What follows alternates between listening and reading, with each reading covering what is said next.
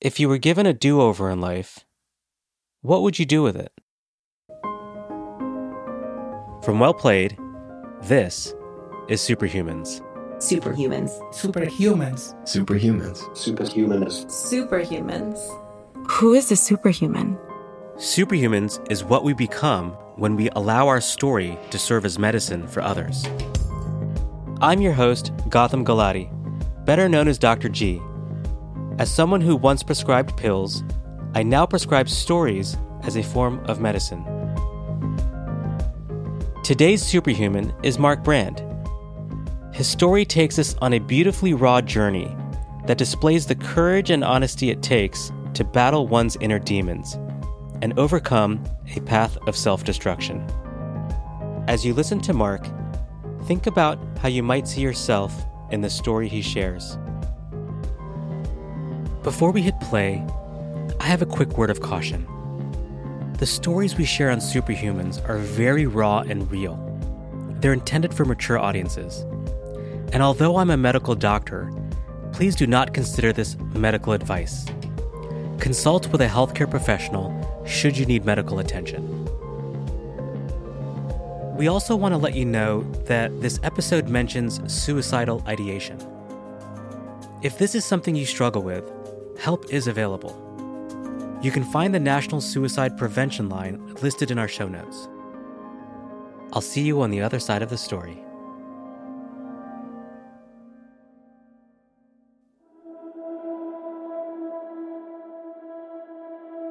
I was a kind, gentle, and fearless drunk. I feared no repercussion, which bled into my regular life. And would push those edges as far as I possibly could. And then use my charm and privilege to get out of everything that was trouble. So, not a cool way to live.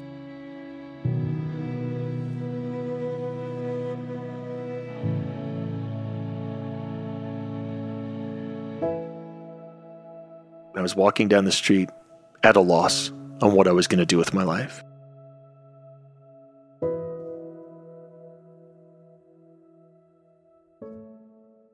And a gentleman stopped me. He was in a 3-piece suit outside of a restaurant.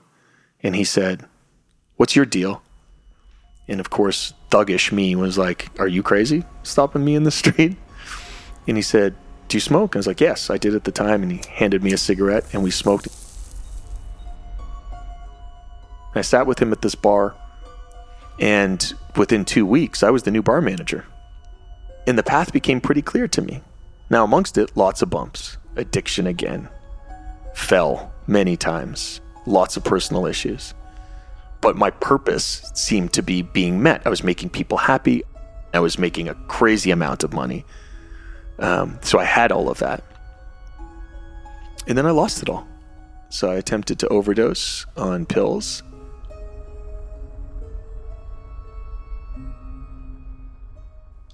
I woke up the next day, to my surprise, and a bunch of people around that time were like, "You are made for bigger things than this," which had been a through line in my life. And I said, I have a little bit of savings left, not much, like I was burning through it quickly. And I found this space in Gastown to open a restaurant. And so there was a group of guys, including the dude who stopped me on the street. And I said, "I think I found a space to open our restaurant." And they were like, "Oh, really?" And so there's an amazing picture of me regaling 4 dudes with my arms outstretched in this old dump of a restaurant.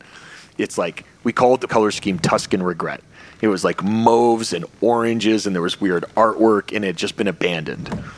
But I saw something in it, and I had done some research and found out it was the oldest building that still stood up in Vancouver, that had escaped the Great Fires, and it was on this pivotal corner, which was also the original planning center of the map of the city of Vancouver, that it used to be something. And I sold the story across. I was like, we can do this. And so we all like cobbled together what money we had. I think we had a grand total of about 80 grand.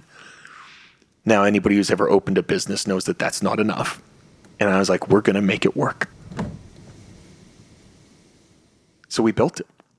We painted it. We sanded the floors. We rebuilt the kitchen. We did it all ourselves. And we leaned on our friends who were artists. It was this definition of community. And right outside of our doors was the despair of the downtown east side. So huge area of homelessness and mental illness. And I couldn't stop thinking about it. It's all I could think about. And why I couldn't get them out of my mind is because they were me. I was seeing myself and wanted them to be safe. And that's where everything changed. What happens next is every single part of it made me feel like an imposter.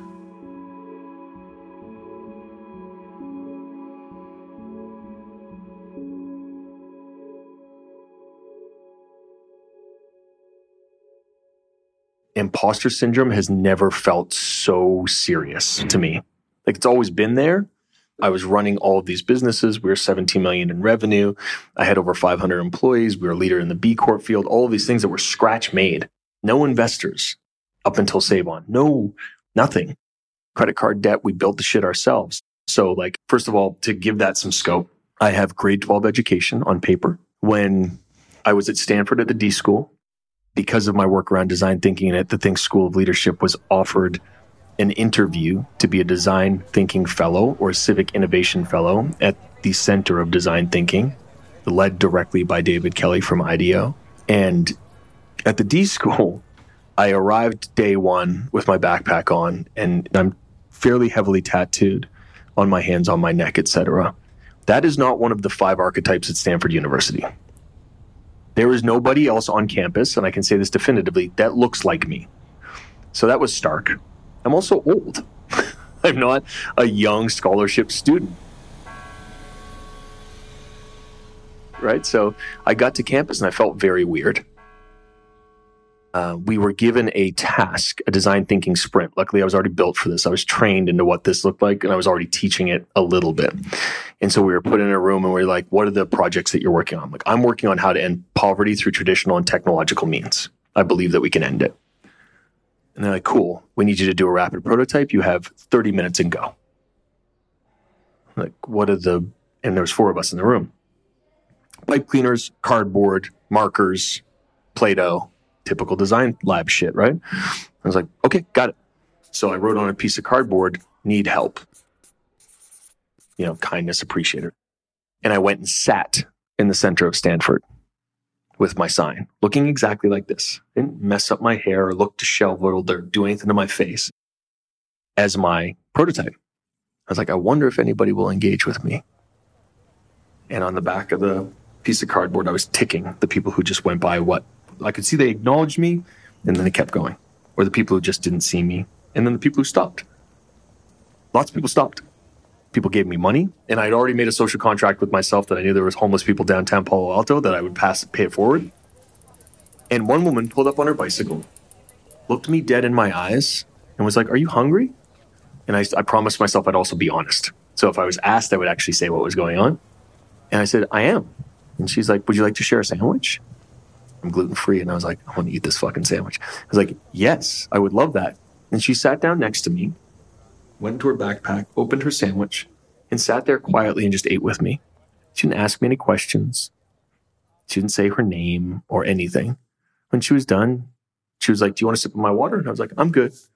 And she got back on her bike and she drove away. And I was like, maybe this place is for me. Maybe there is something for me to do here. And so I went back in and I had to scholastically provide my results and present them. I'm good in the room. I'm good on my feet. And I did. And a couple months later, I received a call that I was going to be a paid adjunct lecturer at Stanford University and a D School Civic Innovation Fellow. I was like, oh, fuck. Really? Okay. And I'd been very honest. I was like, you guys know that I have high school. They're like, none of that's relevant. They saw me for who I was, but didn't have language for it. Therefore, I didn't have language for it. Therefore, I was like, what is the gimmick that they're running? Do they just want a social impact entrepreneur in it? Are they trying to check out some archetypes? And I was too nervous to ask, to feel like then I would put them on the back foot. So all of this imposter syndrome plus nervous energy and all this shit is just in me. And I have to move to Palo Alto, California, and leave my fiefdom in the downtown east side that I've spent a decade plus building of ultimate comfort with my people that I spend every day with, and just go be a brand new human being. I don't know anybody at all. So I get introduced. My other fellows are there. I can tell how nervous they are. They come from all different backgrounds. And I was like, so I cook. Do you guys all want to come to my house, including the faculty and the student fellows, and I'll cook? And we could share some stories, and maybe we could do that every week, because I don't have anybody out here. And I just watched them melt. They're like, yes, that. And so we started a ritual where I would cook for everybody, and we all hung out at my house and we would share our struggles, etc. And the first thing that I brought up, and this will get right to the point of the two stories, was, does anybody else here feel like a fucking imposter? And everybody exhaled and was like, fuck yeah. I'm like, thank God. All right, cool. Why? So the former provost of Bucknell University is doing a climate change thing. The guy's a god. And he's like, because you're cool and you actually touch the streets and you know about real stuff. I've been sitting in an office for 30 years. I was like, oh, word?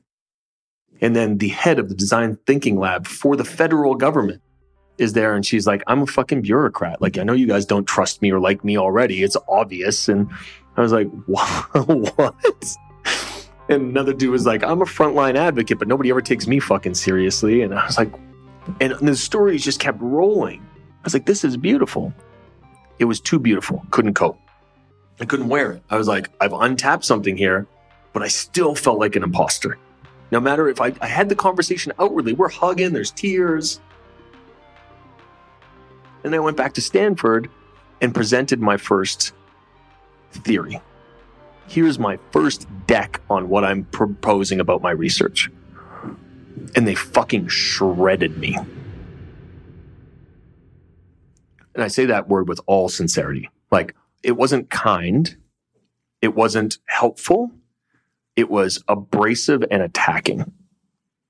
How would you know that? Prove that assumption. What does that look like? Like, just to the point that my fellows around me were like taken aback.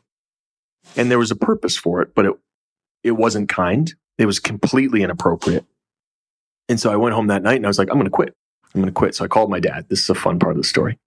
I called my dad and I was like, hey, so I just presented and I guess defended, which I wasn't aware I was going to be doing, my theories around poverty and homelessness. Great. How'd it go? I was like, I think I'm going to quit. Walk me through it. So I do. And he takes this deep, deep pause. I'm like, you still there? Yeah. I just don't know how to say this to you. I've never seen you quit anything, ever, literally, in my life. Why would you quit this? Did you get bullied by nerds? And I just fucking lost it. I was like, yes, that's exactly what happened to me. You got fucking bullied by nerds. You walk right back in there and put those nerds in place and get back to work. I'm a grown-ass man. So I did, but it didn't go away. And that trauma of already not feeling like I belonged and already feeling like an imposter and already feeling like the institution hated me, I saw it. I saw it directly. So I was like completely unbalanced. So I decided that to make myself feel safe, I would create my own little neighborhood again. So I found the diviest dive bar that still exists in Palo Alto, kicked the door in like Moe's, sat myself at the bar and created a relation with every single hardcore alcoholic in Palo Alto. Played crib every night with them, played bridge, told the same stories, watched the game, ate chicken fingers after 10, 12-hour research days. And it was deteriorating. So I was having 3 Manhattans that turned into 5 every night. And then I would sit on the park bench with the 4 or 5 black dudes that I'd befriended that were in their mid-50s and 60s, bring 40s of Old English and bring Colts and smoke weed and drink 40s and freestyle rap every once in a while with them. And it continued to escalate until I was out real late and I wasn't in service to myself or my program. Now, that sounds like a fun university experience for some outlook. For me, it felt like I was squandering literally every opportunity I'd been given. I was present. I was able to get through it. I was distanced from the work. My ethnography wasn't landing because I wasn't present and I was in pain all the time.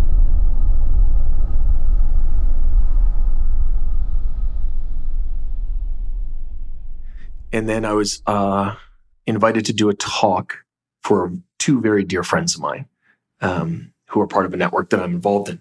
And it was a big talk for them. So they're having all of their purchasers for this large company come to this beautiful marble showroom. And one of my friends is a cellist, so he was going to play, and I was going to speak about poverty and make everybody understand what I'm working on. Instead, I had been up drinking most of the night before I arrived. And they immediately, because I'm that guy, were like, we got you a bottle of Eagle Rare. You should have a bourbon. I was like, I'd love a bourbon. So I had one, I had two, I had three, and then I did my talk.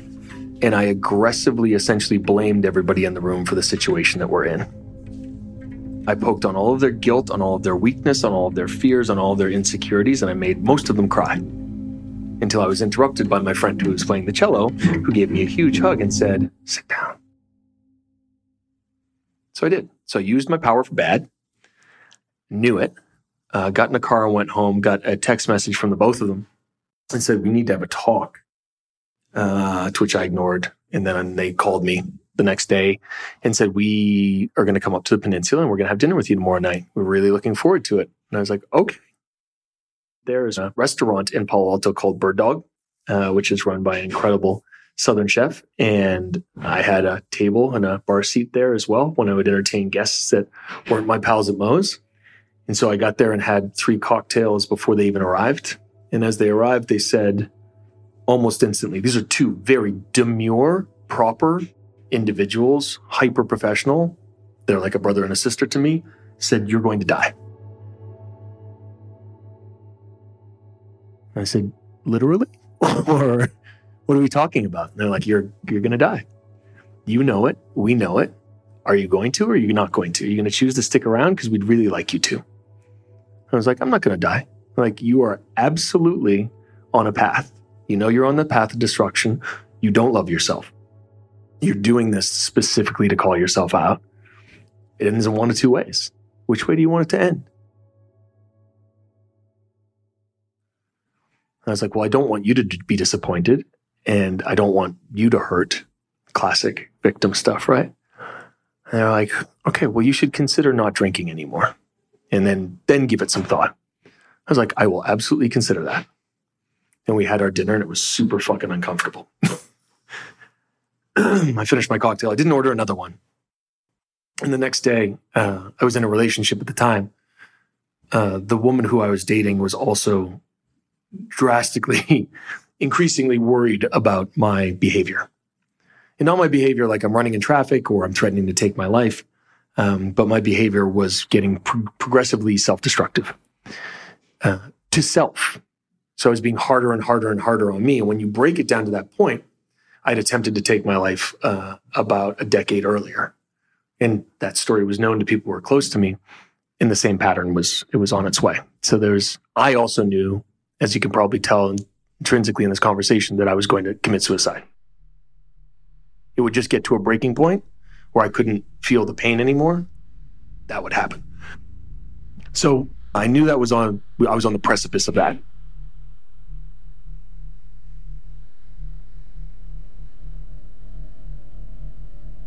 And I got up the next day and I walked to our local market. And I was talking to her the whole time, and she's like, what are you going to buy? I was like, I'm going to buy a bottle of bourbon. She's like, what are you going to do with that bottle of bourbon? I said, I'm going to put a tick mark on it and put it on the counter. She said, are you going to open it? I was like, well, traditionally, I would need to come down off of this bender that I've been on. Otherwise, my body's going to go into shock. And my heart, I'm already medicated. I'm a little concerned, but let's see. And she was like, let's see is not a great answer. Maybe you should go see a doctor. I was like, I think we're going to do let's see. And so I decided to white knuckle sobriety for 100 days privately, which I did. No meetings, no exterior help, no counseling, no coaching.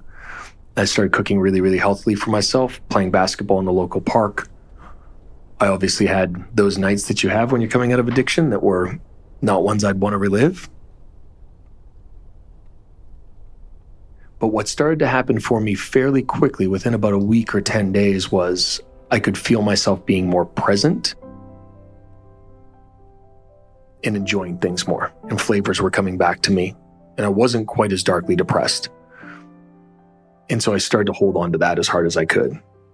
And I presented again at Stanford about 3 weeks after I was sober. I hadn't told anybody. And David Kelly interjected and asked me questions. He's not supposed to talk during these presentations or show bias. And at the end, he gave me about a dozen straight compliments about the work, about the way I was approaching it, about how important it was, and that I'd cracked something that nobody was really thinking about. All the rest of the signs of my life started to show up. I was being offered things that I got offered the dinner at the Vatican during that time. And I just started saying yes to things that would normally make me really uncomfortable and doing them all. Bought a bike, started riding to work, into school, I got deeper into my ethnography. I threw myself into my research with the homeless and spent thousands of hours, over 100 ethnographic interviews with people in the Mission and the Tenderloin that lasted 2-3 hours.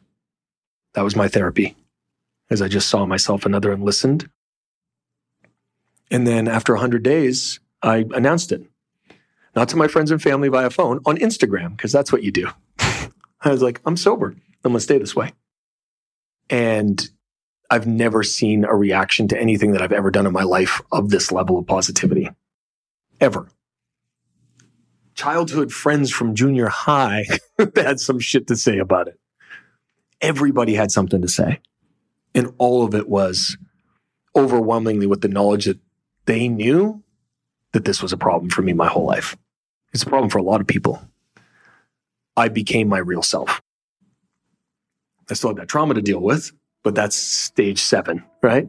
Stage 1 was, I don't need this anymore. And I don't want to die. I don't actually want to die. I never wanted to. I just wanted this pain to go away. And so I think I've since mentored literally 100 plus people who are trying to get sober. Some go to AA, some go to therapy, some relapse, some go into different drugs. That's not for me, that's for them. But to be able to say unequivocally, my life started 3 years, 2 months ago in earnest. That's when it began. The other stuff was practice. It was great. I really enjoyed it. I wish I'd started maybe 13 years and 2 months ago. I don't. This is exactly how it was supposed to happen, but that's what happened.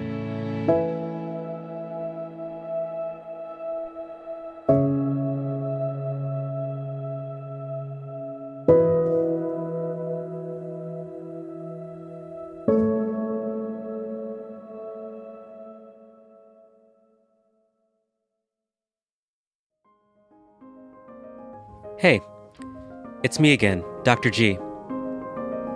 You might be wondering, who is this guy, Mark Brand? And what is he up to now? Mark is tough love. While caring and forgiving, he is definitely no pushover.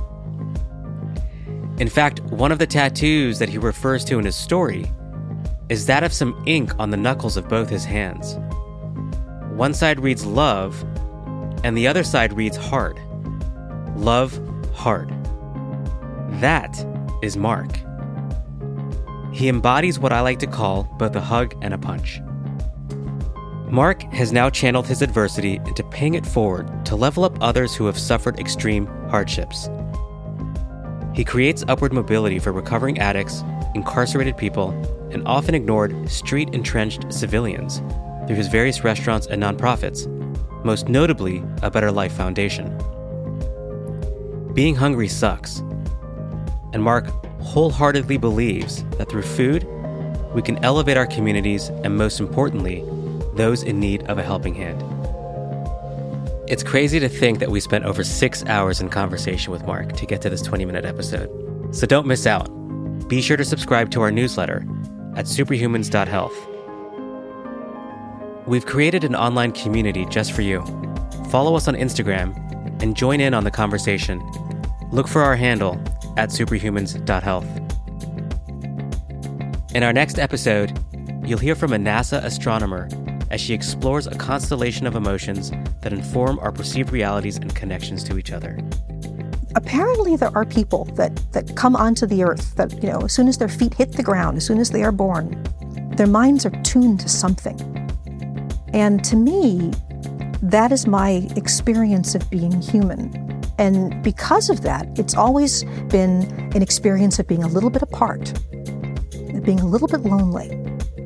I think if I could have designed it for myself, I would have been much more like some kind of a baby monkey, just clinging to everyone pretty much all the time and looking at the stars. Be sure to subscribe and leave a review to help new listeners discover how story can be a form of medicine. Superhumans is made with love by a tribe of creative artists. Our senior producer and show co-creator is Pamela Rothenberg. Sound engineering and design is provided by Rob Spate.